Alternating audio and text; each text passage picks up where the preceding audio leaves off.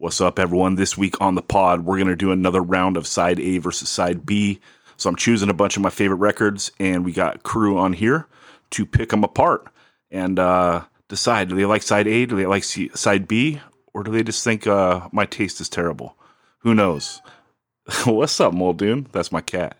Also, Nardcore band I Decline just put out a new LP, so you can get that at bigcartel.com/I-Decline. And that is I, the letter, and then decline. So check that out. Also, you can follow them on Instagram, get the info there. I Decline Punks. And yeah, they spelled the punk way, dude. P-U-N-X. What do you expect? They do it right. You know what's up. Please subscribe to this podcast wherever you listen to it. Also, if you have the time, please give it a like, rate it, review it. If you want to go the extra mile, please go to patreon.com/185 miles south. We've been doing Patreon episodes for almost we have been for every single interview podcast so far. So, and those are some of my favorite podcasts. People seem to like them. And, yeah, we're pumping them out. So we will see what's up. Thank you for the support, and let's get on with the show.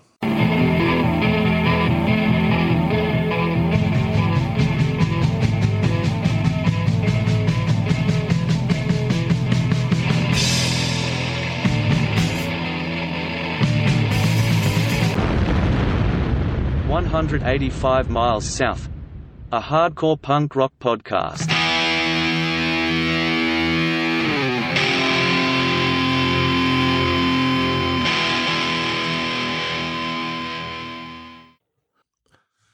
What's up, everyone? This week on the pod, we're doing round 2 of Side A versus Side B. So I chose a bunch of records that I enjoy, and I got a crew on here. We're going to decide what side is better, Side A or Side B. Help me out. You know him. You love him. He's episode 1. He's the legend, Joe Rivas. What's up, Joe? Good day, everybody. How's it going? I think we're all doing all right. Also helping out, he's the only author in the clique, and that's Ben Edge, a.k.a. Bedge. What's up, Ben? What's going on? Also, joining us for the first time. Now, maybe you find yourself down and out, and you're cruising through a riverbed. Maybe you're looking for someone to shoot up with. Maybe you just want to fight some bums. But maybe you come across a band that kicks a little bit of ass. Maybe they're called the River Bottom Nightmare Band. And you might just meet Bobby Wilcox. What's up, Bobby? What's up, Zach? Thanks for having me. Thanks for that was quite an intro. I've never actually been to the River Bottom, if I'm being honest. Oh, but man. Thank you. Yeah, Poser. Don't expect it to be that good next time. But yeah. A one-shot deal. Yeah, I guess so. I prepped a whole 15 seconds on it. So anyway, let's get this started, and we're going to jump in to a good one, I think, right away. We've talked about this band a lot, but it's mostly been the Nervous Breakdown 7-inch. But I want to know everyone's take on Black Flag, My War. My whole time in punk, like, this has kind of been a conversation as well, because I think Side A is a lot different from Side B. Definitely in the length of the songs. So I want to jump right in. Joe, what do you got on this? Side A or Side B? Black Flag, My War. I'm going to have to go with Side A, personally. Side B, it just drags a little too much for me. I wasn't ready for it at the time. So, but You Can't Go Wrong with My War and Can't Decide is probably maybe my favorite Black Flag song right now after Nervous Breakdown. Because it's just cool. But yeah, Side A for me. Yeah. That's interesting that you're going for Side A, but then you're back in the 5.5 minute banger on Side A. You know? Yeah. I wonder if they would have chucked that song on the other side if things would have gone different. Ben, what's your opinion? It might have. Yeah. Yeah, Ben, what's your opinion on this one? This is a real divisive one. I think the song "My War" is an all-time classic. Can't Decide and Beat My Head Against the Wall are really good too. And I totally understand what they're trying to do on Side B, and I'm with it. Let's be super slow and heavy and alienate all our old fans. I'm totally on board 100%. More power to them, but it just isn't very good and it isn't very heavy. And I don't know if it's because Ginn is on bass or as Dale Nixon, or if Bill Stevenson just isn't the right drummer to pull off that real slow, heavy sound, but it just doesn't work. And so I'm picking side A, but I also wonder if this is influential on all the slow and heavy hardcore that dominated the 90s, or if there's just no connection at all and it's just a coincidence that Black Flag was playing slow and heavy in the hardcore scene, way back in 83, 84. So if anyone knows anyone in the band Throwdown, ask them if they were listening to this record. I'm sure they weren't. It doesn't slide that way, right? Like, yeah, this is slower, heavier, droning punk, but it's like, it's based on like Sabbathy stuff more probably, right? So if anything, it's influential to maybe stoner rock. I don't know. Yeah, maybe. I think that's probably true. I think a lot of those stoner rock guys were really big Black Flag fans. Most of the guys in the desert. Definitely. Definitely SST, yeah. SST in general, with signings like, Soundgarden and all that stuff. Yeah, all that stuff. Yeah, Worm, which is pre-Black Flag, actually. It just doesn't work. And, it took me a long time to figure out, am I supposed to like this? Because this is, they were being different and groundbreaking and pushing the envelope. But it's like, if the music's not that good, then it doesn't really matter if they were being groundbreaking and pushing the envelope. But, side A is solid.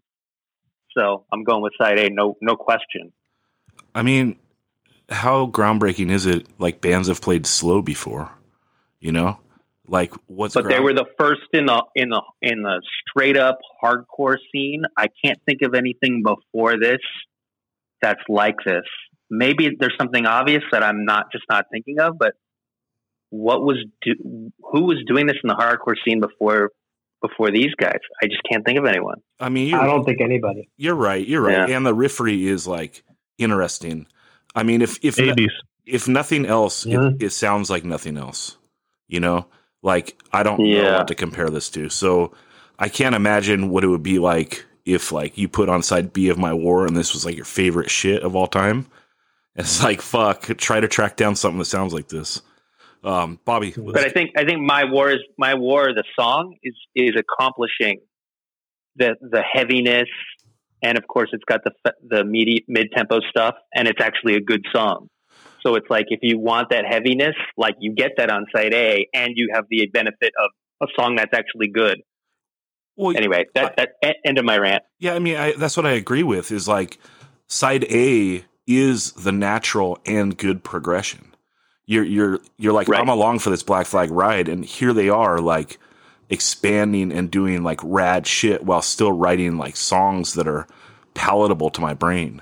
And I think they knock it out of the park on side A. So I mean, spoiler alert, I'll just go before I send it off to you, Bobby, but I'm taking side A as well. Mm-hmm. And Bobby, let's go to you. Side A, side B. All right. So I'll just start off. I picked B. I'm a side B guy, and there's a reason for it. So Bez, you said it perfectly. Everything you said, I can't argue with. I mean, those are all, it's valid. Absolutely. They accomplished the heaviness with My War. I mean, they grew their hair out, came out with My War. It's a fucking perfect song. It represents the time. But there's something about side B. I think they were the first to pull shit out of left field like this. Long ass hairs, being fucking depressed and mean and angry. And it's almost unlistenable until you really listen. You hear Melvins in it. You hear like you said, I think stoner rock is heavily influenced. A lot of Caius, I think, were probably huge My War fans or Loose Nut fans. And so there's something about the fuck you of side B being a Black Flag record at the time that I pick it on just the motivation alone, not the purpose alone. But that being said, I agree that My War as a song is doing the job, and side A is probably a more listenable side of better songs, but I like what's behind side B. I like that, though. If that makes sense. No, absolutely. And I like when it's a naysayer saying positive shit. That's like a double win. You know, what's up? I'm a naysayer of positivity. So I like that. That's right. But yeah, and all right, so we got 3-1 on this one. And let's go on to the second record. The second one I pulled is yeah, Joe, dude. Joe, you can't take both sides. It's Dr. Same. I was like, how? Like, yeah. Some of these are hard. I actually think that the other Nardcore one coming up is harder. But yeah, this one is Dr. No, the Burn 7-inch, 1985 Mystic Records. And Joe, let's just send it to you. What do you think? Yeah, Burn. Come on. Well, there you go. You know, so we've gushed on this record. I don't know how many times on the pod, so I won't go super into detail. And side B wins hands down because of Burn. Well, Watch It Burn, technically, and Ice House. But Deprogram and These Pressures, Rick's drumming is so freaking amazing in those songs that it almost pushes it over. You know, I mean, Kyle's guitar and Ismael's bass and Kyle's voice, everything's great. It's solid, but Rick's drums are just so goddamn good. That skip stuff that he does is just like, it excites me. I love it. Do you think that maybe this is the best Kyle's voice is? Like it's almost like if he's at a 10 on Plug In Jesus, he's like at an 8 here, and it actually like really works, I think. Yeah, he's not pushing as much. I think that's what you're saying, right? I just don't like the quality of the recording of his voice. That's my, why I choose This Island Earth. His voice on This Island Earth, I think, is the best out of everything. But that's just a better recording. You know, they recorded it somewhere aside of Mystic. So yeah, this does sound like a little thinner, of course, compared to This Island Earth, but even compared to Plug In Jesus. I mean, it's because it's the first time they're stripped down to a 3-piece. Right, it's a 3-piece, yeah. Yeah, and then also, probably taking a shorter amount of time at Mystic. Ben, what's your opinion on this? I think both songs on side A are pretty good. On side B, Watch It Burn comes really close to having that mystical do-dat beat that you're trying to find the origin of, but I think it might be missing the doo-doo part. The doo-doo is a crucial part of do-do-dat. Yeah, do-dat, do-do-dat. It might not have the doo-doo. I listened really... The thing is, if the bass drum isn't mic'd very loud, it's really hard to figure out if they're doing the do-dat, do-do-dat. But I think it isn't, but it's close. Watch It Burn and Stop the Machine kind of drag. I'm not that big of a fan of Ice House. I'm going to go with side A on this one. All right, Bobby, let's go to you. I'm with Joe. Side B all the way. Deprogram's great. But Watch It Burn. It's like the perfect Dr. No song. It just sums him up. It's thunder. I love it. And I like Ice House. I like them mixing death rock with punk rock and like they do. And to me, this is my favorite Dr. No, and it's side B for sure. Yeah, I think that for sure Watch It Burn is the best song on here, with Ice House coming in second. Mm-hmm. So I'm side B for sure. I think Deprogram and These Pressures on side A are both good songs, but I do think that they're maybe Kyle's weakest lyrical output. Like I believe that. Yeah, like Deprogramming is like the 3-piece suit thing that gets repeated over and over. It's a little much, and then These Pressures, like kind of talking about like what you wear and shit. It's like I want Dr. No to be a little more abstract, and they knock it out of the park on Watch It Burn and Ice House. That's like classic in the Dr. No box material. It's what I want. And Watch It Burn's maybe their best song. I think that's interesting, Ben, that doesn't stand out to you, because if I was going to play a single song for someone to tell them why I like Dr. No, Watch It Burn might be the one. Because like there's songs on Plug In Jesus that I might like more, but like as a song that kind of encompasses everything I like about them, this has got it all, and this is just sick. So I don't know. I'm side. I mean, that's. Go ahead. Sorry to interrupt you. That's what I have in my notes too. It's the Dr. No we love is Watch It Burn. I mean, that's them. I love it.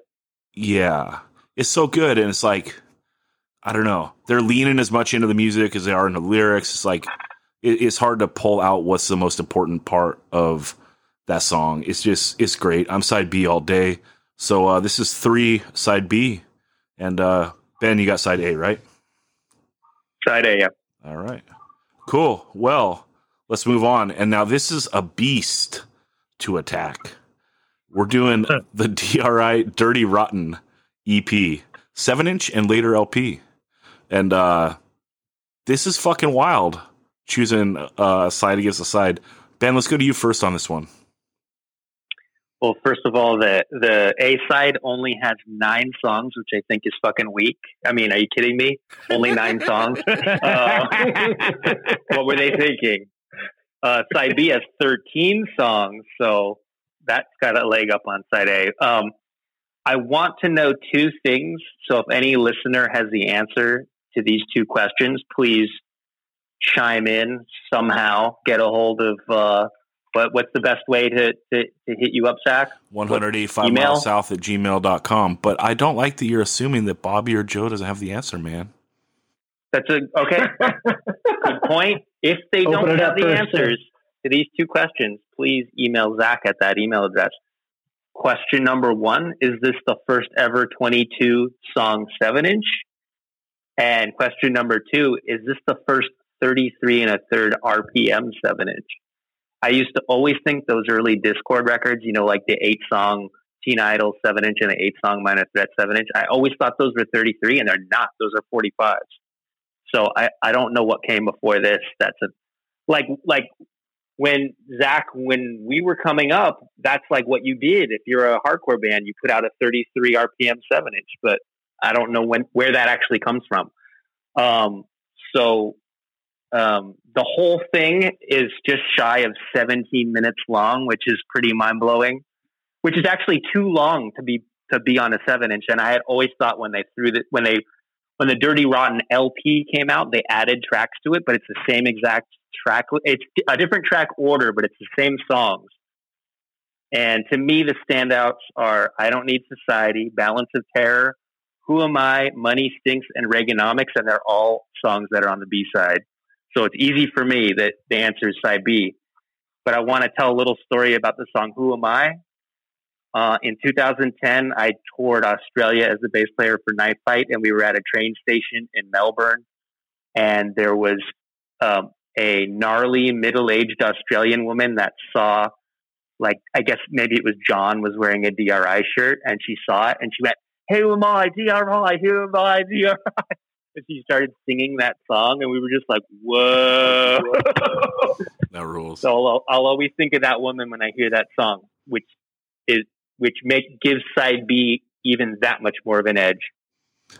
Yeah, we used to talk about that song a fair amount on here back when Greg from Take Offense was helping out a lot, but he hasn't been on the pod in a while, so the DRI jokes have gone to the wayside. But that's Ben for side B. And Bobby, let's go to you. Side A, side B. B all the way. I mean, side A, it's all good. Sad to Be is a 6 song. I mean, side A is great. I don't know. It's consistent. But side B, I Don't Need Society. It's fucking. I think I Don't Need Society and Reaganomics are the 2 best songs. They bookend side B, and then you have like, what was it, Commuter Man and Balance of Terror, kind of. They're changing up the style a little bit. It's a little more interesting, and that's in the middle of side B. Side B all the way. Joe, what's your take on this one? I say side A. Let me get to my notes really quick. I was looking up to answer one of Ben's questions. Capitalist Suck is my favorite song on there. However, Who Am I is on side B, and that is as you mentioned, a pod tradition. But Capitalist Suck. I just love that song, so I'm going to go with that. Side A. The 33 RPM thing. I mean, Land on the Toilets is also 83, and that's a 33. Plus, Doug Moody claims to have had the idea. So, I mean, Yeah. I don't know. I would have to go and look. I was trying to pull up. I did a whole Mystic discography at one point, and but on the spot, I can't pull it up. And I'm trying to think of what would be the 83 7-inches. Like maybe Jeff Dahl, he did his band that he called Power Trip, and that might have been 83 Lab Animal, and that might be a 33 as well. I don't know. We should how about the I got Discogs up right now. I'm looking at it, but yeah. Anyway, sorry. Yeah, I don't know if it'll tell you if it's 33 or not, but then the Hey Taxi, I Hate Dogs, like the pre-Minutemen. I don't know. I mean, that's the first Mystic punk 7-inch. So, but anyway, yeah, I don't know. Joe, what are your notes? 45. Do you have more notes on? No. That was it. All right, I'm going side B. That I love Capitalist Suck. Yeah. Okay, I'm going side B as well. I Don't Need a Society and Commuter Man, I think, are the best songs. Commuter Man, especially. I just love it. Starts with like the slow, like the epic slow circle mosh, like tempo. Da, da, da, da, da, you know? And then it goes to the raging mid-tempo punk tempo.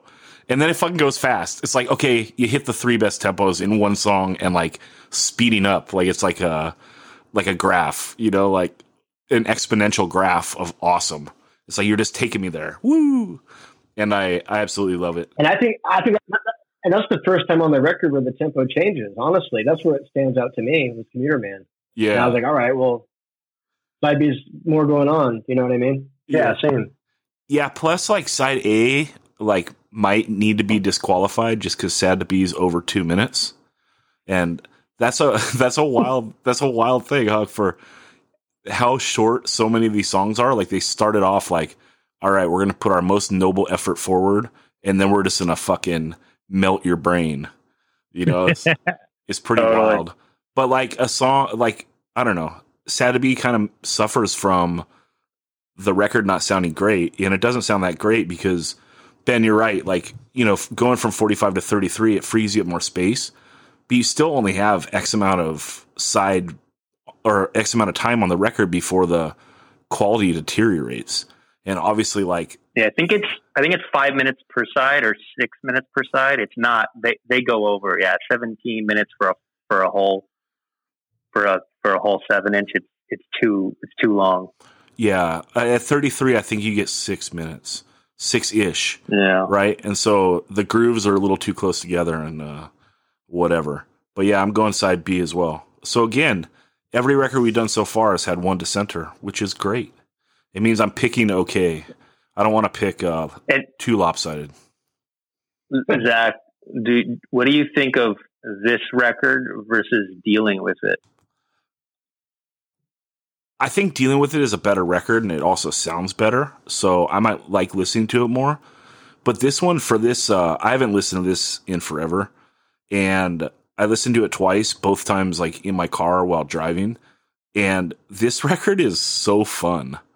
Like, it's just literally a fun record. I'm not bored the whole way through. And also, I think that, you know, when you think about the ridiculousness of how many songs are on this record, your brain goes to that, okay, this is going to be a bunch of throwaway songs. But if you listen to all these songs, even though they don't sound super good, they're actually all like really good, pretty well thought out songs. Like, I don't think any of this stuff is trash. It's like, they really put forward an effort to do something rad here, and it's why they're a legendary band. But yeah, Dealing With It, I think it's like kind of the same theory, but like maybe just a tad bit more well thought out and sounds just a tad bit better. And let's send that to everyone. Joe, what do you think about the comparison of the two? Dealing With It, I love it way more than this, but you know, this is the catalyst for there's 3 songs that are on both. At least 2. Yeah. I Don't Need Society and Reaganomics, and then that's all I can think of. There might be another one. Yeah, maybe it is just 2. Yeah, But it again, they got maybe some a better budget to record, so that's why it just sounds cleaner and stuff. It's not taking anything away from those that the Dirty Rotten EP, but dealing with it just sounds better. Bobby, what do you think about that? Same. I haven't listened to this in 15, 20 years, maybe. If I want to listen, I put on Dealing With It. It's just my go-to. But that said, same as you, I listened to this probably, it's like not even 20 minutes. I listened to it 2 or 3 times, loud as fuck. And dude, it's fun. It's great. Like, it made me realize like how like just fun and perfect of a punk rock band they are. And yeah, it's not all garbage. Like every song is like a structured, thought out little punk rock song. They're great. But Dealing With It's what I would put on. Same. Jam. Same. I'm exactly the same way. Yeah. These are the only 2 DRI records I like, and I only ever listen to Dealing With It. Same. Yeah. But the song Thrash Zone is so ill. Like a wild Indian from outer space, drunk and high on weed. I mean, it's like the best line of all time. Pretty good. Like a wild Indian from outer space, drunk and high on weed. So good. All right, DRI. I think it got the proper love. And let's go on to another Nardcore record. And it's The False Confession, self-titled 7-inch. Again, we've talked about this record lots on the pod, but I want to dial into it. I think that this is probably the best, now, outside of the Burning Dog 7-inch, probably the best Nardcore 7-inch ever. I just think that all 6 of these songs are really fucking good. Like, all stand out. And sonically, for Mystic, this might be one of the best sounding 7-inches. Especially like on the first song, like just how that hi-hat sounds when like they're doing the drivey mid-tempo beat, like that hi-hat tone is sick. Like it just sounds like almost like tribal. Like I want to just chop someone, Death is not the answer. And it's like you just hear that hi-hat. I don't know. I love it. It makes me want to rage every time I hear it. And but yeah, I'll pass it off. Bobby, let's go to you first on this one. I'm just saying, this is my favorite Nardcore 7-inch. This and Burn are like right there tied. I like every song. I like just about every part of every song. But Our Savior is my favorite. I just like the progression from like starting off kind of dark and sludgy to just perfect fucking hardcore thrash. So side B, because I like Our Savior the best. But the whole thing is perfect. I mean, it's hard to pick a side. Yeah, this one's super, super hard. Joe, let's go to you. I'm going to go side B as well. Our Savior is my favorite song from them. That, that funky guitar that Fred is playing there. It's not funk, but you know what I'm saying. Is it just catches you.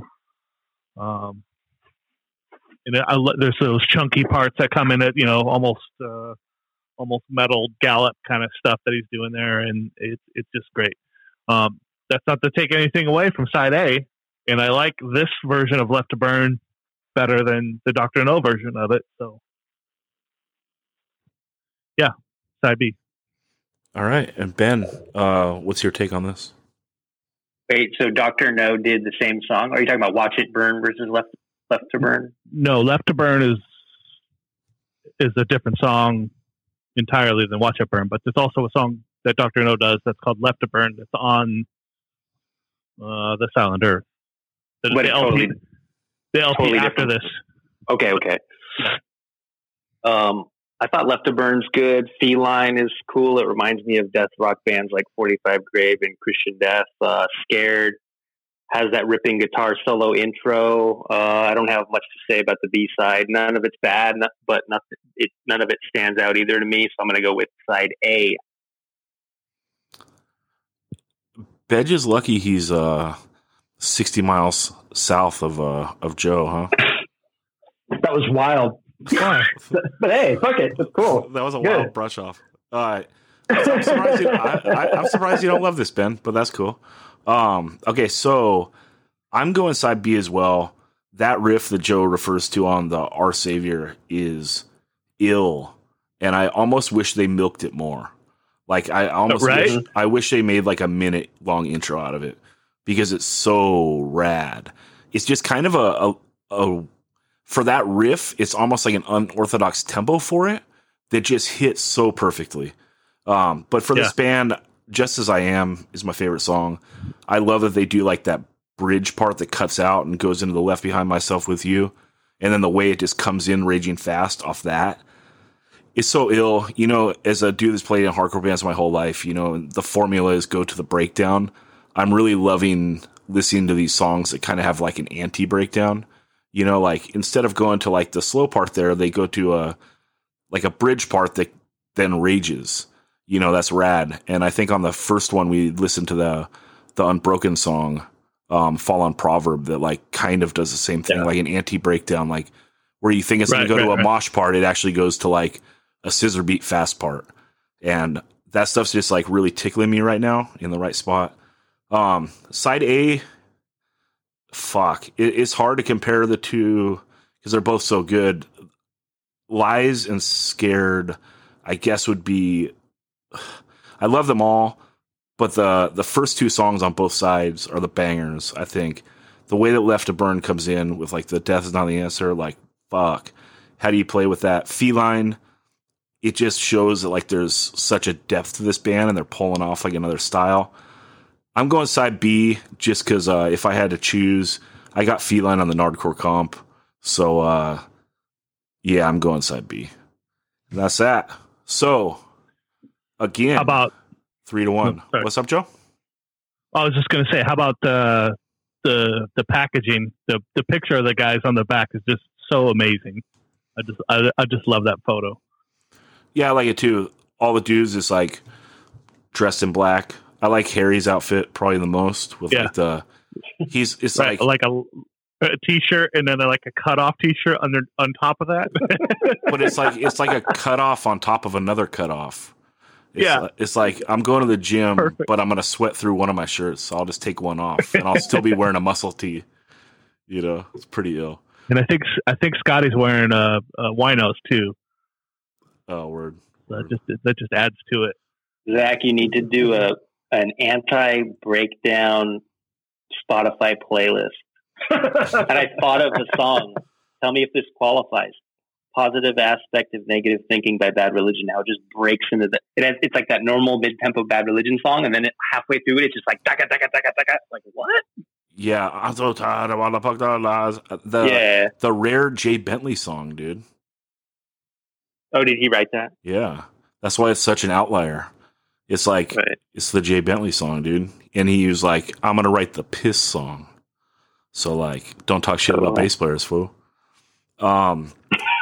But yeah, okay. So moving on, Joe, we'll just give you the mic and you can go on for 20, 30 minutes. We'll pass this one off to you. We're talking Good Riddance and the Gidget 7-inch. And Joe, let's go to you first. Actually, you know what? Let me take this time before we go on because there is a playlist for every episode, people that are listening. So just go to 185milessouth.com. You can click that link at the top that says playlists, and then you can like listen along with us or whatever. So we're not just talking about some stuff like maybe you haven't heard the Gidget 7-inch. I'm trying to pull up some stuff, I don't know, that like people kind of know and some that you might not know, but maybe the stuff you don't know is from a band that you do know. Who knows? But yeah, Joe, Good Riddance, Gidget 7-inch. What we got? Yeah, so this is on Little Deputy, which was a Texas label, which was really strange that a Santa Cruz band got on this little Texas label, but they did. Anyway, yeah, so Last Believer is my favorite Good Riddance song. Now, this is the genesis of that. The better version of it, of course, is on Comprehensive Guide Modern Rebellion, which is the second full length on that. But I still love the song, and so I had to pick side A. Though I do love the chorus, the way that the chorus breakdown thing happens in Patriarch. So Rich Mack playing drums. I can't remember the bass player. It's not the. It doesn't matter. It's before Chuck, so it does matter. I just can't remember the guy's name. Sorry, but it's not Chuck. So yeah, that's it. Good riddance. I don't got a whole lot to say. I don't like the recording. They could have done better, but they didn't have a whole lot of money. So, well, it was all worth it for you to throw in some heat at that bass player that doesn't matter. So, shout out to that. And tell me if this is correct, Joe. I want to say it's Tom Kennedy, but Tom didn't actually play on this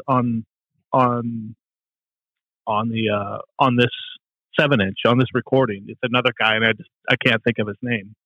Devin Quinn.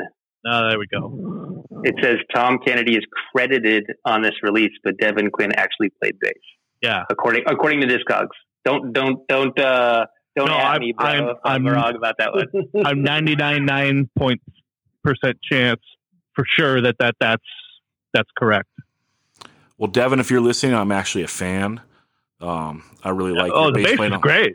Yeah, and to me, you do matter. So don't let people tell you shit. All right, Ben, let's go to you. Not So Bad. It's funny, we were just talking about Bad Religion. Not So Bad sounds so much like Do What You Want by Bad Religion that like I was like kind of like singing along to this song, like I'll believe in God when 1 and 1 are 5, like when he's singing the whatever words are the different words to this song.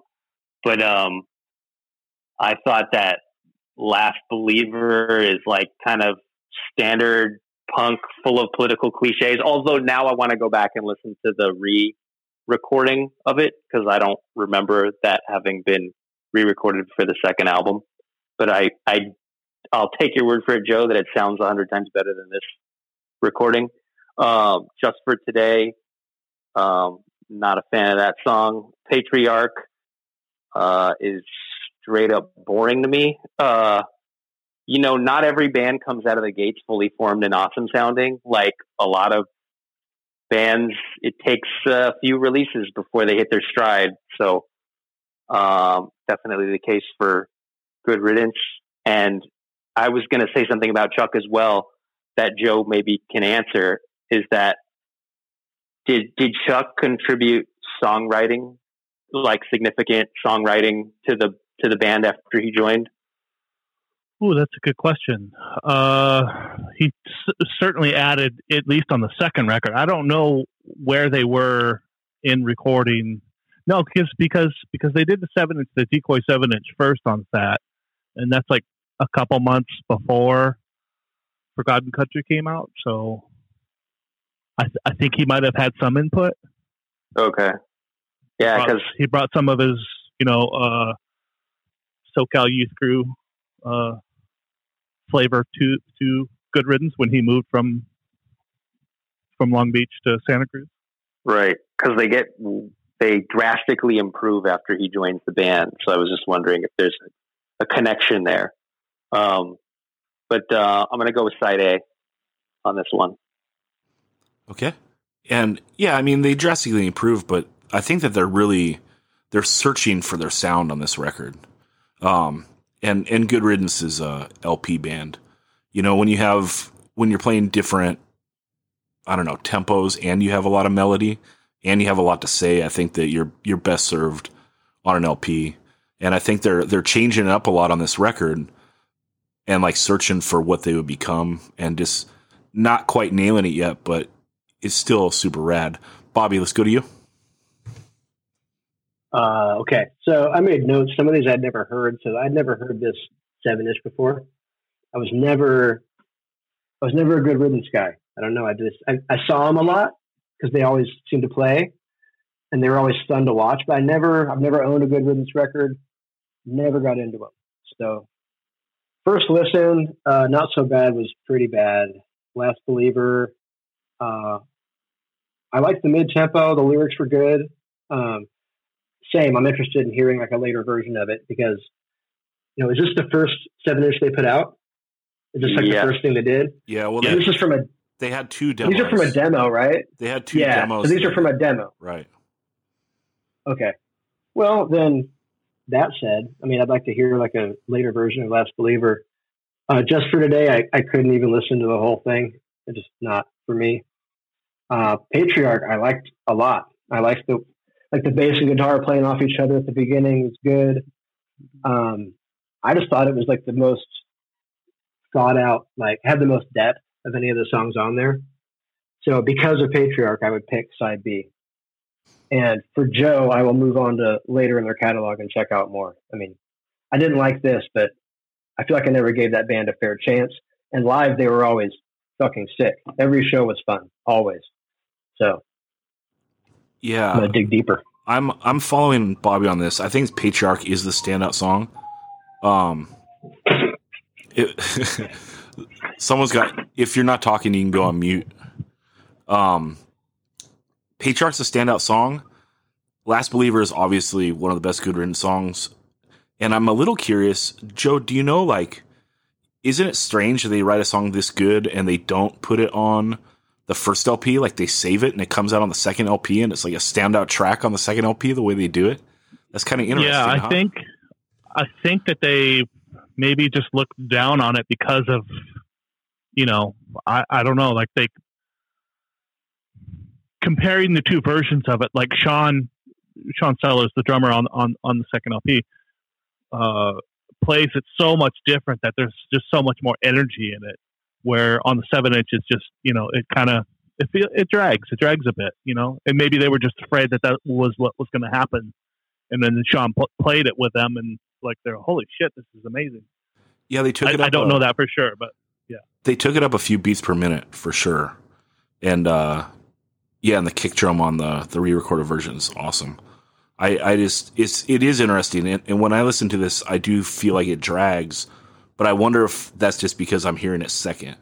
Like I wonder what it would be like to hear this first and then hear the LP version. Who knows? But I think Patriarch is the standout track on this 7-inch. You know, I said I think that they're kind of searching for their sound on this record, and the one time they really knock it out of the park is Patriarch. That chorus is ill. It's like they wrote a legit great song on here, I think. And that's the one. And, you know, if they're not above re-recording songs, like, I don't know why they should have done this one later, too. I think it could have been a hit, but who knows? So I am side B on Good Riddance Gidget. And let's move on. Next one I chose, one of my favorite Cleveland bands of all time, The Pagans. And they did a bunch of early 7-inches. Maybe most notably their first one, the 6 and Change. My favorite is Street Where Nobody Lives, but I couldn't find the B-side on Spotify, and I'm trying to have the playlist out there for the people so you guys can listen along. But so the record I chose here is the Pagan 7-inch. That's the Not Now, No Way on one side and I Juvenile on one side. And Joe, what do you think about this? And that I Juvenile song just got me. I really, really, really liked it. And I can't tell you what exactly it was that grabbed me. The first song, the side A song, is great, but the I Juvenile, it just I don't know, like the way that it. I'm gonna cliche here, but the energy of that song is just so much more than what I got from the first song. That's all. So I chose side B. Yeah, this band, I feel you when you're saying like it reminds me of something. I can't put my finger on it. Like that's how I felt when this band has done like a lot of comps. The one like from the 80s, the comp, like, you know, I don't mean a comp like they're on a bunch of comps. I mean, there's been like compilations of all their early material of their stuff. Yeah, right, yeah. Right. And there's the one in the 80s that came out. It's like a Pink album, and I think it's just called The Pagans. And then they did one not that many years ago called Shit Street that has all this stuff on it and has one of the worst album covers of all time. But both those you can find them and listen to all this shit. And the first time I heard it, which was not that long ago, maybe like 5-8 years ago, just listening, like discovering an old band and being like, oh my God, every song is a fucking banger. And I feel like I've like known these songs my whole life. Like, where did this come from? You know, like it's so rad to be able to discover something like that, like later in your punk journey. So I can totally relate to you on like hearing that I Juvenile song and like feeling something. Yeah. Like, I feel like I know this song. Yeah, maybe it's because a bunch of our favorite bands knew these guys and were stoked on them, and then that's why they sounded, they incorporated what they were doing and brought it into their band, and we know that band, but not the origin of them. You know how that works, so Yeah, absolutely. I'm guessing. I honestly don't know why it sounds so familiar, but I love it. I love that song. Thank you for putting this on there because I wasn't familiar with it before. So I know the band, but not the song. Yeah. Yeah, I absolutely love both songs. Bobby, let's go to you. What do you think? I fucking love the Pagans, man. I was stoked to see this. River Bottom played What's a Shit Called Love, and like Stacy introduced me to them back then, and I've just fucking loved them ever since. Not Now, No Way is my second favorite Pagans song, so side A. But I Juvenile is fucking awesome, and I love hearing that someone connected to it that wasn't familiar. Because for me, the Pagans are like just criminally underrated. Like they're so fucking good and important. And so check out What's This Shit Called Love. If you're not familiar with the Pagans, that's another great song. Yeah. Side A. Yeah. Why do you think they're so underrated? Do you think it's just, when I'm talking about like there's been the multiple compilations, like it's just, I think maybe it's been out of press so many times since then that people can't get it. Or maybe it's just overshadowed because like the Dead Boys are like cannon fodder and you just think Dead Boys if you think Cleveland. I guess. I mean, I don't know. There's no reason because it's really well put saying that they feel like familiar because they're just so like, there's so many hooks and so many Pagan songs. You can go through some of those comps are like 25, 30 songs. There's a bunch of shit out there now that you can listen to basically everything that Pagans ever recorded. And, God, it's like 85% bangers. It's so good. And I have no idea why they're so underrated. How much touring did they get in? Probably not much, if I was to guess. So that's probably why then, right? I think not making an album for a band in the 70s couldn't have been a good move.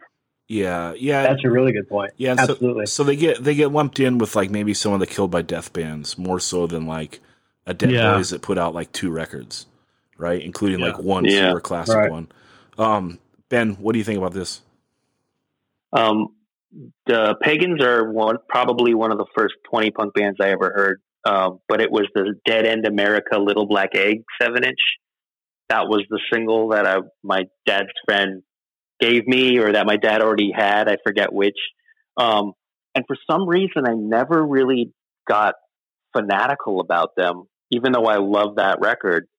But everything I've ever heard by the Pagans has been at least good, if not great. I thought Not Now, No Way is a cool mid-tempo punk song with like a really cool sounding solo. Not just cool, it's not just that the solo was well played, but the actual whatever pedal or effect he was using sounded really good too. And I Juvenile has more interesting drumming and cool backups. So I'm going to go with I Juvenile by a hair. It's almost a coin toss, but I Juvenile just by a hair. So I'm going to go side B. Yeah, this is hard. I think both songs are great and interesting in both different ways. I'm going to go Not Now, No Way just because it goes against convention of what I usually like in a punk song. Like this song drags out kind of a while at the end, like with that chorus just kind of going on for a while. Not now, no way, it's the wrong time, it's the right time. It's like, and I don't want it to end. Where usually I want a song to rap and it's like, I'll just listen to it again. I'd rather listen to a song like 5 times in a row than hear like a band milk apart. But like this, I just don't want it to stop. I'm like, keep going, I'm rocking, And I Juvenile is a ripper too. And again, it has something that I generally don't like, which is like kind of a weird voice in there that like takes you out of the song, like the Oh Babies and the You Babies or whatever. But on this, I think it really works well, and I love it. But yeah, I'm going Not Now, No Way to even out Ben's hair, because I'm just going by a hair on that side. I think both of these songs are rippers, and I love this. I mean, I wish I could say I had this 7-inch, but I love these 2 songs on multiple compilation LPs I have. Okay, the Pagans have been represented, and it won't be the last time on this pod, because this is another band that I want to just sing the praises from the mountaintops and get everyone into. But let's go on. This LP was on one of our lists for the best of 2019, and Ben brought it up on a recent podcast, and I do want to incorporate some newer stuff into these. So this is a good one. This is the Restraining Order self-titled LP from 2019. And Ben, your request, so you take it over first. This record rules. It might be the best hardcore album of that decade, whatever the hell that decade is called, the tens. Not, which isn't saying much coming from me because I'm not a big fan of most of the stuff that came out in the last 10 years, but this record is great and it gets better with every listen. They moved from sounding like a Negative Effects Last Rites mashup on their demo and their 7-inch on New Age to really coming into their own sound with this one. They keep those influences and then they add more. Like at times, this record reminds me of The First Step, which might be totally coincidental. And the guys in the band, if they're hearing this, might be like, what the fuck is this guy talking about? The First Step? We're not a youth crew band, but I swear, like there are parts of this album where if you imagine like The First Step playing them, you're like, oh yeah, totally. And the first three songs just go straight one into the other into the next, like just all incredible. And this is what I consider break furniture level hardcore, where you listen to a record and you just want to break all the furniture in your house because you're so amped up. Like bands like Dead Stop and Step Forward, I'd say would be within the last like 15 years, other bands that I would consider like break furniture level hardcore. Especially the song Broken Voice Box, which is the third song on the album. Something for the Youth is cool. It kind of reminds me of SSD.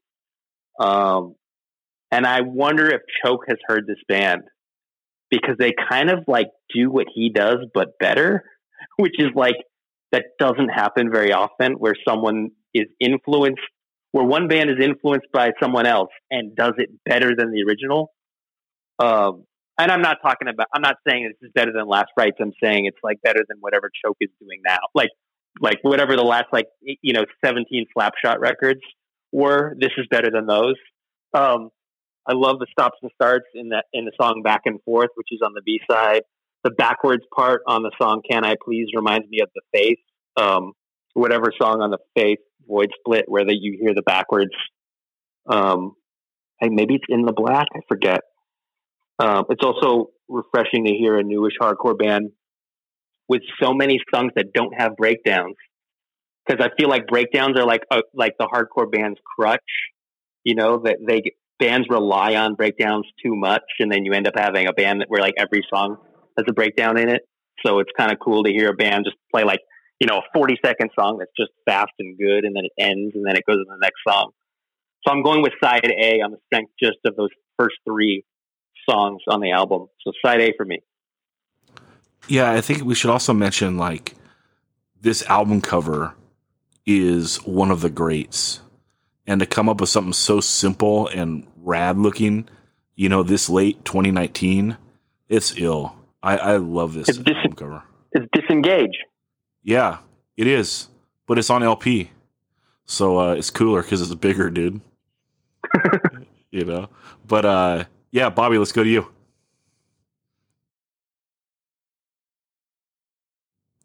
Or Bobby might be on mute. Joe, let's go to you. Okay. Yeah, I liked this. I wasn't thoroughly impressed. I've heard a lot of this before, but side A had the best songs overall. Although the last song on side B is probably my favorite out of all of them, but side A just wins out because it had more consistency with the songs. This has been done a lot, so it's not bad, but it doesn't grab me. It took me a while. I'll be honest, like the first couple times I heard it, I'm like, yeah. I get what they're doing. It's not new. It's good. Nothing really stands out. And then I listened to it, 20 more times, and I decided it is really good after all. So I don't know why. I don't know what accounts for that. I'll give it more because you say so, Ben. Seriously, I'll give it its due. The recording is fantastic, and the The drummer and the bass player are fucking tits. But yeah, it just missed me, I guess. And that might be because I listened to it all, while I'm driving, and I wasn't really able to, sit down and rip it apart or build it up. And I might have been a little stressed on my drive too. So maybe that has something to do with it. Yeah. So I'll give it a shot again. But I do like the songs. I'm not slagging them. It just, yeah. I think if you want to know if it's break furniture tier or not, you got to be like within 6 feet of a piece of furniture. So I don't know if driving works the best with this.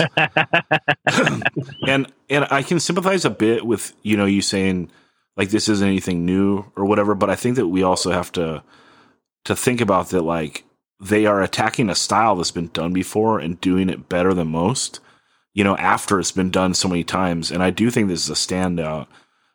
Partially because they got a perfect recording for it, partially because every single person of this band is like pulling their weight. Yeah. Oh yeah. Like a lot of times when you have like Ben talking about like, bands that aren't leaning into breakdowns, like maybe you would consider them like more fast hardcore bands. Like it can be kind of like sloppy sometimes, or maybe, the bass player is a standout, or maybe the drummer is just like good enough to get by. And I think that like, these dudes are all standing out at their instruments, including the singing, and just doing a great job. And I'm leaning. Joe, did you choose? You chose side A, correct? Yeah, side A. Okay, I think that this album comes out the gate with like bangers, but kind of what Joe was saying, like, and what Ben was saying for the original, like it not grabbing him.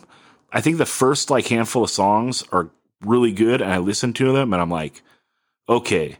Here's a band doing something really well in a style that is like really hard to make sound fresh. But I think where this band totally shines is the B side. I think there's just a little bit more YOLO mentality. And I think Something for the Youth is like ill as fuck. Like that's a thing that this band does that a lot of like bands leaning to fast hardcore don't do quite so well. Is this band can knock the mid-tempo bangers out of the park and like not make them sound like, oh, okay, they're doing like the obligatory like mid-tempo song, It's like, no, they're actually doing a fucking rager, and there's one on the first side that's like great, but Something for the Youth is just like next level for a mid-tempo banger hardcore song. I absolutely love it. And then I think the back-to-back of that into back and forth how it starts fast and then has like the guitar break and then comes in. It's just like everything I want in non-heavy hardcore music. I absolutely love it. I love this whole record, every single thing about it, but I'm saying side B. And Bobby, you are off mute. So let's go to you. I was on mute. Sorry about that. No, I'd never heard this before. I remember hearing Ben suggest it, and I just forgot. So thanks for putting it on here. It was fucking flawless. I've heard it all before, but that doesn't make it any less, I don't know, fun to listen to. I would have to pick side B, I guess, because I could hear it kind of like developing as it went on. I don't know. I like it all. I'll keep listening to this record for a very long time. I like it a lot. But I guess I'd pick side B if I had to choose. All right. More going on. A little more interesting. Yeah, super rad. And I think this one's split 2-2. Ben, how hard do you ride for side A? Can we get you over to the dark side for a 3-1? I'm sticking with side A. It's just those first 3 songs in a row. It's like the perfect way to start an album. It's just one song into the next and the next, just beating you down. I just realized, I'm searching around Discogs, their drummer produced, engineered, and mixed this record. So they have their own producer in the band, which is like perfect. It's like you got it all. Yeah, what a hero. It sounds great. This record sounded so good. It sounds so good. And that rules because it means that they're not going to have to, like, if they do another record, they're not going to lose their sound. if like the drummer's the one that came up with like what they sonically wanted to sound like for this LP. Unless they kick them out. Yeah. Yeah. Hang on to that guy. Hang on to him. But that would be a bad idea. He also did most of the Mind Force stuff. Those are some serious MVPs. Mind Force is the shit. All right, let's go on. The next record I got is now this is old Nardcore. The first, as Tony Cortez has said on the Nardcore 30 Years Later comp. And I'm doing the Rotters, and they put out 2 7-inches, but this one I like more. Sit on My Face Stevie Nicks is good, but this one is Sink the Whales and by Japanese Goods and B-side Disco Queen. And Bobby, let's go to you. What do you think about this one? I'm not a fan of the Rotters. I mean, I appreciate the legacy, but I did not like either one of these. But I would choose Sink the Whales because it was hilarious. I laughed, but I'll never just blast the Rotters and go for a drive. That's just me. But I pick A. It's funny. Okay, Joe, how do you feel about this? Can I choose side C? No. Okay. I like Disco Queen better than Sink the Whales. You guys are out of your fucking mind. Sink the Whales is such a good song, dude. The way they make you wait for the chorus and then it finally comes and it's like such a good chorus. Come on. I laughed. It's the only song on this whole playlist that I laughed out loud at. So I'll give it that. It was hilarious. Yeah, it's like, and it's actually a good chorus. Listeners, back me up. Listen to this song and tell me it's fucking good. Ben, let's go to you. I remember learning that there were only 3 countries that still practice whaling and how we should boycott all products from them. And they are Norway. And I thought, no problem. I'm never going to buy anything from Norway. Iceland, no problem. I'm not buying anything from Iceland. And then the third one was Japan. And it was like, literally everything electronic is made in Japan. That might be a little tough. And then, this, it makes me wonder, like, obviously they're making a joke, but maybe this actually does bring awareness to like, hey, the Japanese still practice whaling. But I don't know if this ever converted anyone into attempting to boycott Japanese products. I think that like the fact that they lean in hard on those fake English accents doesn't make them better than they would have been if they just sang in American accents. Like, I think I'd like them a little more if they just sang in their regular, where are they from? Like Thousand Oaks or something? Camarillo accents, whatever a Camarillo accent sounds like. Disco Queen is a little more rocking, even though it doesn't have as memorable of a title as Sink the Whales by Japanese Goods or Sit on My Face Stevie Nicks. I'm going with side B, and I'm doing it for the Whales. Yeah, that is interesting. And I think those are still the 3 countries that whale, right, Ben? Because I know Iceland does still for sure. And I always thought it was interesting because, in the pre-COVID times, I think maybe the Iceland government was like subsidizing tourism there. Because did you guys notice like everyone was going to Iceland? Like, oh, I want to go to Iceland. Like everyone was going. And I heard like when you get there, like everything was like super fucking expensive. So they're like airfare $500 and you get there and it's like $7 for a Coke. It's like, they got me on the back end, but also like I did think it was really funny because a lot of woke people were wanting to go to Iceland or going to Iceland. It's like, these fools are fucking whaling still. Or maybe people don't care about that, but who knows, man. Okay. I looked it up. I looked it up and Norway is off the list. So there's only 2 countries left, Japan and Iceland. All right. That practice whaling. Yeah. Shout out Dark Throne. We can still listen to your records.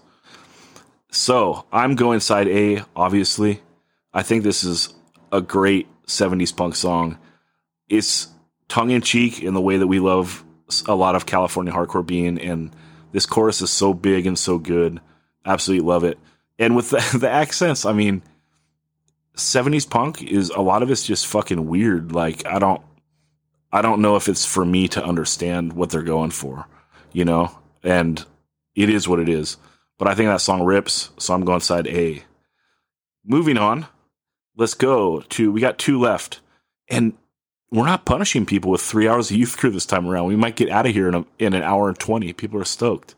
The next one I chose is the Dills, and they have 2 really notable 7-inches, but the one I went with is the I Hate the Rich 7-inch. And Ben, let's go to you. So this is their first 7-inch. The first 2 7-inches both came out in 1977, and I had to call my friend David Jones today, who's writing a book about the first 5 punk bands in the LA scene, which includes the Dills, even though they're not technically from LA. And I said, is this the first or the second? And he goes, I Hate the Rich is the first one. I said, okay. I also used to work at Aaron's Records with Chris Ashford, who put out this record. He was the guy behind What Records. So here's a fun fact, and you can look this up on Discogs. The first press of this record makes it look like the band is called the Oils because the D looks like an O. And then he did another press like before the year was up, and it looks like a D. So if you have the record that looks like the band is called the Oils, that's worth something. That's worth a lot, I guess. Ben, just to jump in on you before I forget, the Oils, like that's kind of a sick band name because Oils is like not proper plural, dude. So it's like extra punk. Well, if you have olive oil and you have canola oil and you have safflower oil, you have 3 different oils. So it is correct. Fuck. Well, I'm stupid as fuck. Fucking Strand High. It's like fishes. It's like fishes. Fishes is correct if you're talking about different species of fish. Fishes. Fuck. I should have not transferred from Oxnard High to Silver Strand High. God damn it. Sorry, Ben. My instinct is to pick I Hate the Rich because of its urgency and direct message. But there's more going on musically with You're Not Blank, which I didn't realize until doing this for the show, is that it's actually called You're Not Blank, So Baby We're Through. I never realized that before. I'm still going to go with I Hate the Rich, but only by a hair. I think that song, along with Class War, which is from the 7-inch after this, those 2 songs define the band, you know. I hate the rich, so let's have a class war. You know, it's kind of like that's what they'll be remembered for, those 2 songs. So side A, I hate the rich. That's what I'm going with. And I think we're honing in on another 185 trend. If one is Daniel getting away with picking 2 songs, the other one might be Bedge by a hair. By a hair. Yeah, just by a little hair. Not really choosing it, but kind of choosing it. Bobby, let's go to you. I Hate the Rich. Side A.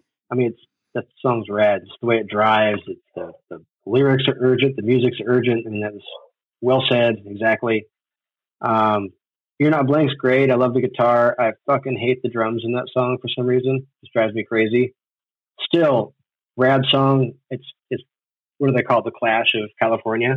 You can totally hear it. Yeah, side A all the way though. But they're both great. Yeah, the drumming is a little strange on You're Not Blank, but only when it goes to like the mid tempo.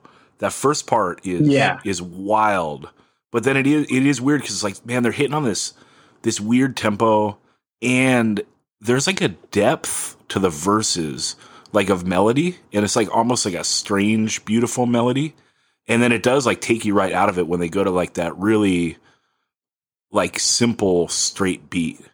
If that beat was exactly like yeah, go ahead.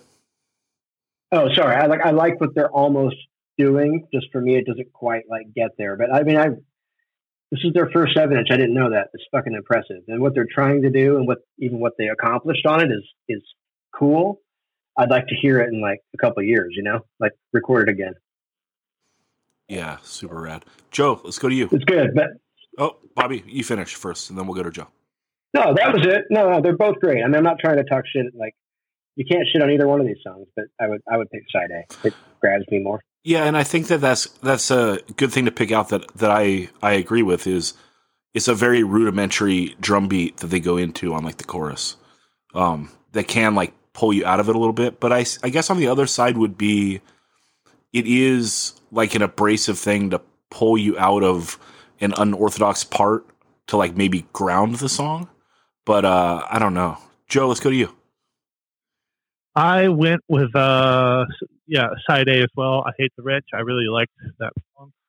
The other song is great. I hear what you guys are saying about the weird drums and stuff like that. I just chalked it up as punk rock kids that don't know how to play on their first record. So, and I don't judge that kind of thing.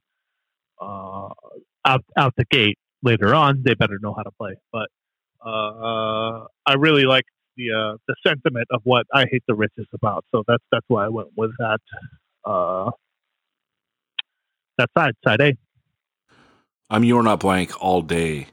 That the verses and that tempo are just something like that can't be touched. It's so ill, sounds like nothing else, and I love it. And later, also covered by Dillinger 4 on one of their 7-inches. So kind of cool. Oh. Yeah, how about that? D4 always coming with the right shit. Okay, final one for the night, and this is like a random comp that I've had forever because I love 3 of these bands, and it's interesting, like a 7-inch comp with just 4 songs. I'm going Chicago versus Amsterdam on Hopeless Records. And so it is the Boll Weevils and 88 Fingers Louie on one side, and Funeral Oration and NRA on one side. And Joe, let's go to you first. Well, so I'm pulling up the side. It's side A. So the 88 Boll Weevils. Side Chicago. Side Chicago. The Boll Weevil song is good. The 88 song is fantastic. And maybe just because I'm such a homer for that band, but I really love it. The other 2 songs are, the Funeral Oration song is okay, but the other song is just So I got to go Chicago side. I do like the recording, sound quality throughout all of them. In listening to it in the playlist, it came out really nice because none of the songs are like way louder than the other song or anything like that. So whoever actually mastered this did a superb job. So yeah, 96 this was. So yeah, it's cool. And Ben can pull up who mastered it. Bobby, let's shoot it to you. Same. I've had this forever, and I hadn't thought about it since probably 1996 or 97. Yeah. Honestly, but like it was fun to listen to. Like it was really nice revisiting it. Like it brought back a lot of like 96 feelings. I love that Boll Weevil song. I think that's my favorite one on there. I don't know why. It's just like easy to listen to. There's nothing spectacular about it, but for some reason, maybe it's a time and place thing. Maybe it's just stuck in my subconscious. But like, I like that song. 88 Fingers Louie. I don't know. I was always kind of a mark for that band, and I have no idea why, because I don't like a lot of bands like that. But I always liked 88 Fingers Louie. So side A all the way. Side B, I didn't like Funeral Oration, and the NRA song. Actually, I'm surprised you don't like it, Joe. It kind of has like early like Jawbreaker vibes to me. Like I kind of like it. It's it might be like my favorite song on there next to the Boll Weevils one, but overall, I mean, side A I think wins. But I like that Fuel song. I think it's good. Joe, do you pick up those vibes at all? That's it. Yeah, I mean, it's got it there. It's just really flat sounding. Like there's no like dynamic in the music. I agree. Do you know what I'm saying? It's like super compressed, and so like there's no highs or lows. It's just this is it. Everything is at the same level. There's nothing. So it just sounds really plain and boring. It's probably a great song, but I'm listening to it with those ears, and I just don't hear that. So. Oh, it's Amsterdam. Yeah, and I think man. You gotta get in the zone to have those dynamics pop. I mean, that Boll Weevil song, I mean, it's a great song, but there's no dynamics there either. It's just like, well, the whole thing is super. I mean, it's the '90s, so everything is overcrushed. far Right. as compression goes. But the 88 Fingers Louie song has like a different change and a breakdown. Well, not a breakdown, but you know what I'm saying. Like there's There's dynamics. some dynamic to the music at least. Sure. So It doesn't say who mastered it. It talks about like the technical mastering, which is like making the metal plates, which is at Greg Lee Processing. So shout out. Unfortunately, they went out of business in the year 2000 out of Gardena, California. But Ben, what's your take on this? The lacquer was cut at Golden Mastering. So isn't John Golden? Wouldn't that be John Golden who mastered this? Yes. Okay. But Joe. I think so. No, that makes sense, right? Yeah, but Joe's talking about like the level that like nothing jumps out, like the levels of the whole record, like they seamlessly sound good, like track B isn't like, I don't know. There's not a huge fall off one way or the other. But anyway, Ben, let's go to you. That would be Golden. That would be Golden that would handle that, though, right? I mean, yeah, it would. Yeah. And I'm looking at it now, and they're in Ventura. So, and John Golden did almost everything I ever recorded with every band I did. Anytime I had any say in it, it went to John Golden. I mean, John Golden said just about every good record we like, or like 80% of them. And you'd be surprised. John Golden he's done everybody, like everything. Yeah, and it's and they're in Ventura, right up Main Street. Yeah. But surprisingly, I never was there during any of those mastering sessions because it was always like during the work week. I'm not gonna how am I gonna play hooky? I guess I could have, or I should have. Anyway, this is the Boll Weevils. I'm hearing major doot-dat doot-dat action. Like this is like textbook doot-dat doot-dat drum beat. Sometimes I listen to songs like this and I wonder if they could be saved by having a standard 70s punk beat underneath them. Like if you just removed the doot-dat doot-dat and you had like a Buzzcocks kind of a beat going on, like how much really separates melodic, like Generation X, Buzzcocks type bands from 90s pop punk bands aside from the drumming? It's kind of like an existentialist question.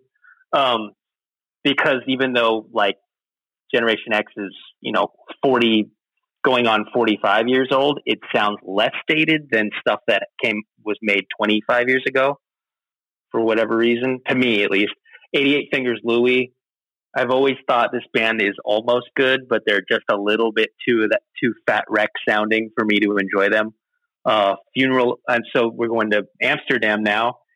Funeral Oration, I had no idea this band started in 1982, and it makes me want to listen to their really early material because it's before that whole pop punk sound existed. So there's like no way they could have sounded like that in 1982. So have any of you guys listened to like early 80s Funeral Oration? No, that's really interesting that exists. I had no idea. So I'll check that out too. Yeah, they don't sound like this at all. Right, couldn't. Yeah. I mean, first record came out in like 83 or something. But it's got, they have a bit of oh shit, what's the band? Never mind. Sorry, go on. Ben, they do, the demos are 82. The LP, Communion is like the standout LP of the early days. And it's 84. And you might really like it. It's like fast hardcore, but there is like some melody in there. It's really rad. I love it. Yeah, I got to listen to that. This song is pretty good. And again, I'm distracted by that dated 90s pop punk drumming. It could almost be indie pop music if you got rid of the drummer and you had someone play the same. If you had someone play slower, like the melody almost reminds me of like all these UK 80s indie pop bands like Sea Urchins or whatever. NRA is actually good the way it is. Like I wouldn't fire the drummer. Like it sounds fine to me. It's like melodic punk. It's melodic punk music without sounding like the soundtrack to a fucking snowboard video. So, and I've never heard NRA before, and I didn't know anything about them before doing this. So I'm going side B, Amsterdam over Chicago. I think it's interesting what you're talking about with, if you swapped out like that Boll Weevils drumming for something like, would it sound like the more popular late 70s English punk? And I don't know. It's interesting because although like the drum beat speeds up, the other thing, the strange thing about it is the chord progressions slow down. So the chord progressions are slowing down, the drums are speeding up, and it's also what makes the drums sound so fast, I think, right? Because they're not doing like a riff over the top of it. It's always like da da da da da da da da da da da da da da da da da da. Do that, do that, do that, do that, do that, do that, do that, do that.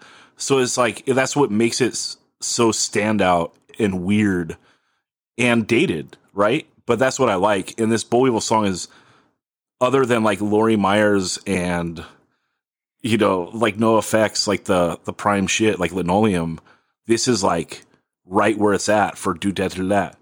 And that's why I chose this, and I fucking love it. And I had to be on mute the whole time Ben was talking about it to not like butt in on him, This is this is perfect Do Dat Do Dat, and I love it. And I don't know, it's a love song too, which like would make me not want to like it, but it's sick. I absolutely love this song. I also love 88 Funerals Louie, although I think the song is kind of whatevs. I love Funeration. I think this song is okay. Ben, my favorite Funeration stuff though is from this era, and I'm like one of like 17 people probably that like them. And I don't like the fact that the first time I brought them on the show, I set them up to fail. But what can you do? I think the NRA song sucks. It's just, I don't know. It is what it is. I don't know anything about them, so I guess I don't feel that bad. But yeah, it just sounds poppy and whatever. It's like just nothing grabs me. And I think listening to this record, I just want to get in those 96 feels, man. I want to feel something. And the NRA stuff I just didn't connect with, and it has no nostalgia to me, so whatever. I'm going side A on the strength of the Boll Weevil song. Just that song fucking rips. Do that, do that, do that, do that, do that, do that all fucking day. What's up? It's on the Do That Mount Rushmore. It is.